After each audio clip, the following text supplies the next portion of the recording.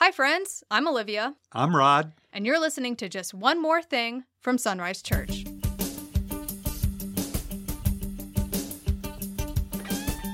Welcome to a special episode of Just One More Thing. We are doing a special series on Bible study methods. And in today's episode, we are covering the first step, which is observation. Okay, before we actually get to observation, what, in your opinion, is the major pitfall or trap that people fall into when they approach studying the Bible? I think people are intimidated by the sheer volume of the Bible. They pick it up and they compare it to War and Peace, some humongous volume, and they think, how am I going to learn this whole thing? And I think they need to understand it's not one book, it is many books. It's 66 books. And by understanding that as being 66 books, then they can choose a book. But I'll go one step further than that and say, I think a big mistake people make is they just choose too big a section of a book. So I always recommend people begin reading the Gospel of John and read that over and over again. And I think people say, okay, I've read that, I've got that, let me move on.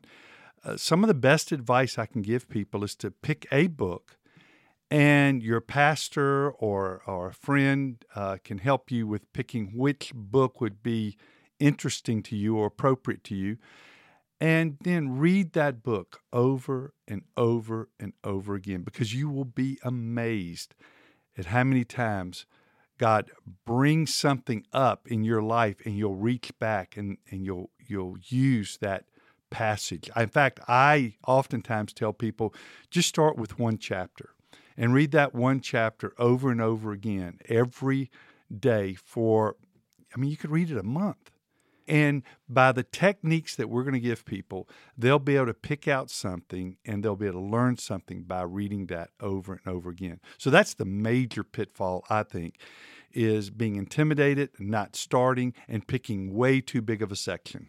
So to avoid all that, we start off with observation. That is the first step in hermeneutics or Bible study methods. So what is observation? Why is it important? How do we do it well? Well, just seeing what's there in the English text, seeing what's there. And it's really as simple as that. And as simple as it is, it's hard to implement because you want to go forward. You want to go to the next step. And you say, oh, I know what's there. But most of the time we don't. And some of my best insights into my own life, into a passage, has been seeing something that's there that the commentators missed. And, it only takes a word or a phrase, because so oftentimes we come to the text wanting it to say something. We want it to say something that will back us up. So when we observe it, we observe things like this. Who's the writer? Start off, who wrote this book? Was it one of the apostles? And then linked to that was, who was the original readers? Where were they? Were they in Jerusalem? Were they inundated with Jewish thought?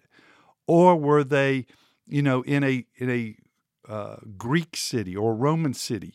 Is it Old Testament or New Testament? So looking at who the letter was written to. You also observe, does he use a phrase or a word over and over again? If he does, that's his way to signal you, hey, listen, this is important. I think the point of view is the point of view of the story that's going on. Is the action happening to the writer himself, or is this someone outside? Is he observing the action that's going on?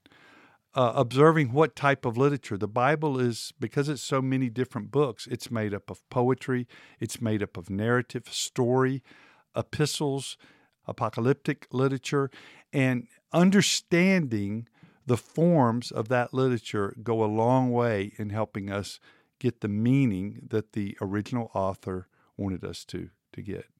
I think one of the best ways that we can help people understand what observation is in a practical sense is to have them do it. So if you would like to do the exact same assignment that my dad and I were given in seminary, look at Acts 1:8, only Acts 1:8, and take just that passage, make 25 observations, and then as soon as you find 25, do it again.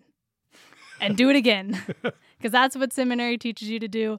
So if you want to do observation in a practical way, pick a passage, make 25 observations just from that text alone. So they want you to really sit there and observe what's going on. And that makes a huge difference. If you don't know what you're dealing with, if you don't know the players, how can you ever interpret? So selection, what you're going to study, it would be the first step, but observation is the very early step.